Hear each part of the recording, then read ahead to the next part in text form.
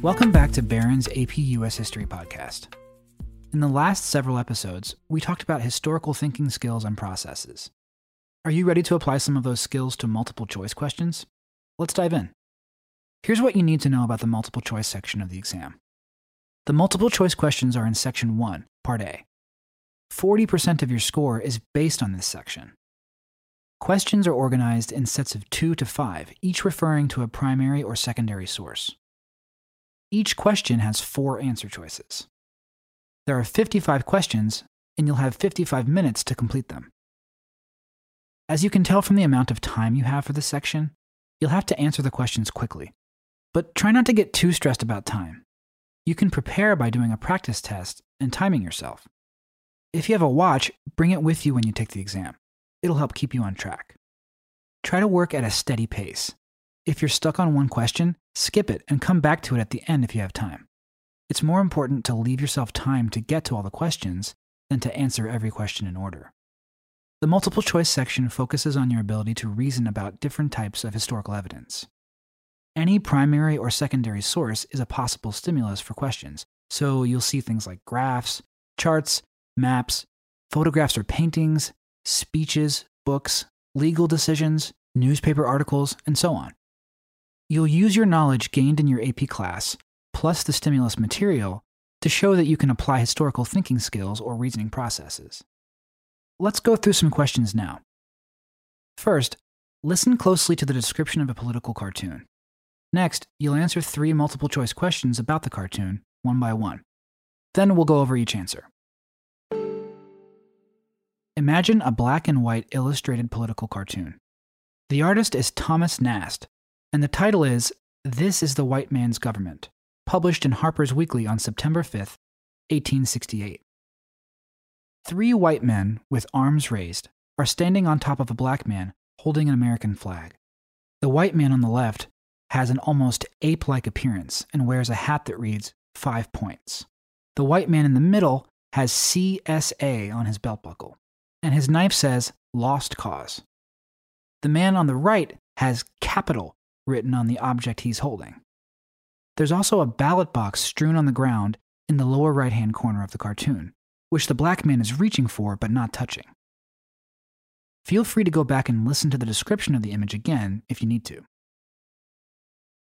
Question 1. The political cartoon makes the point that A. Northern capitalists benefit as much from the institution of slavery as Southern plantation owners do. B. Reconstruction was brought to an unfortunate end by a coalition of forces in the North and South. C.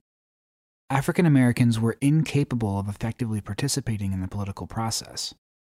Or D. Nativist politicians were unfairly presenting Irish Americans as ignorant and brutish. Think about which answer you'd choose.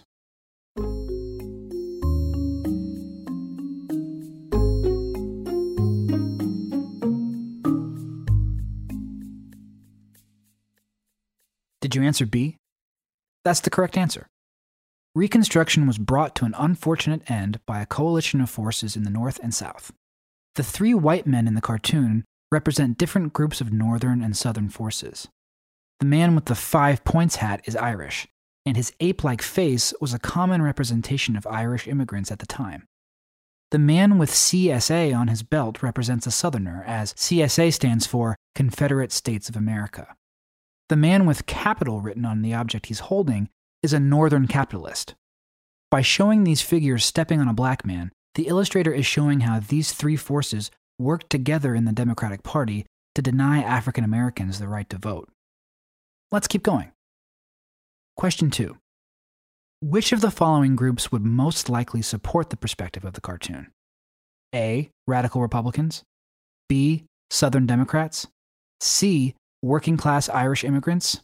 Or D. Northern opponents of the Civil War. Take a moment and think about your answer.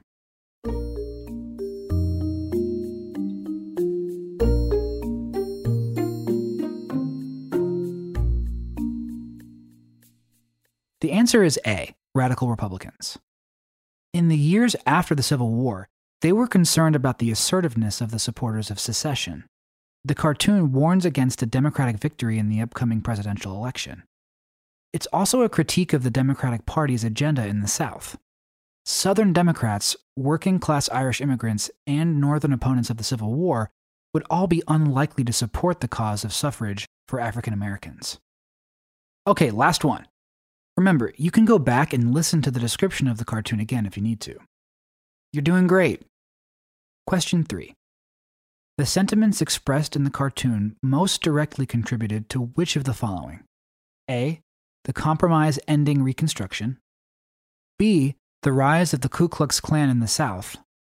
C. The enactment of segregation laws in Southern states. Or D. The passage of the 15th Amendment.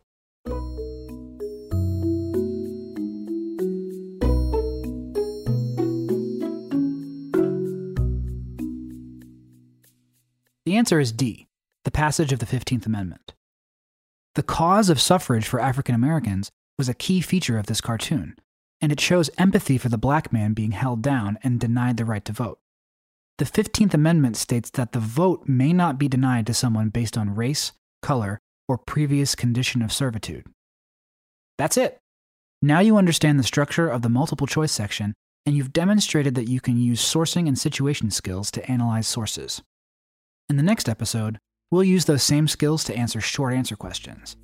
Keep listening to find out how.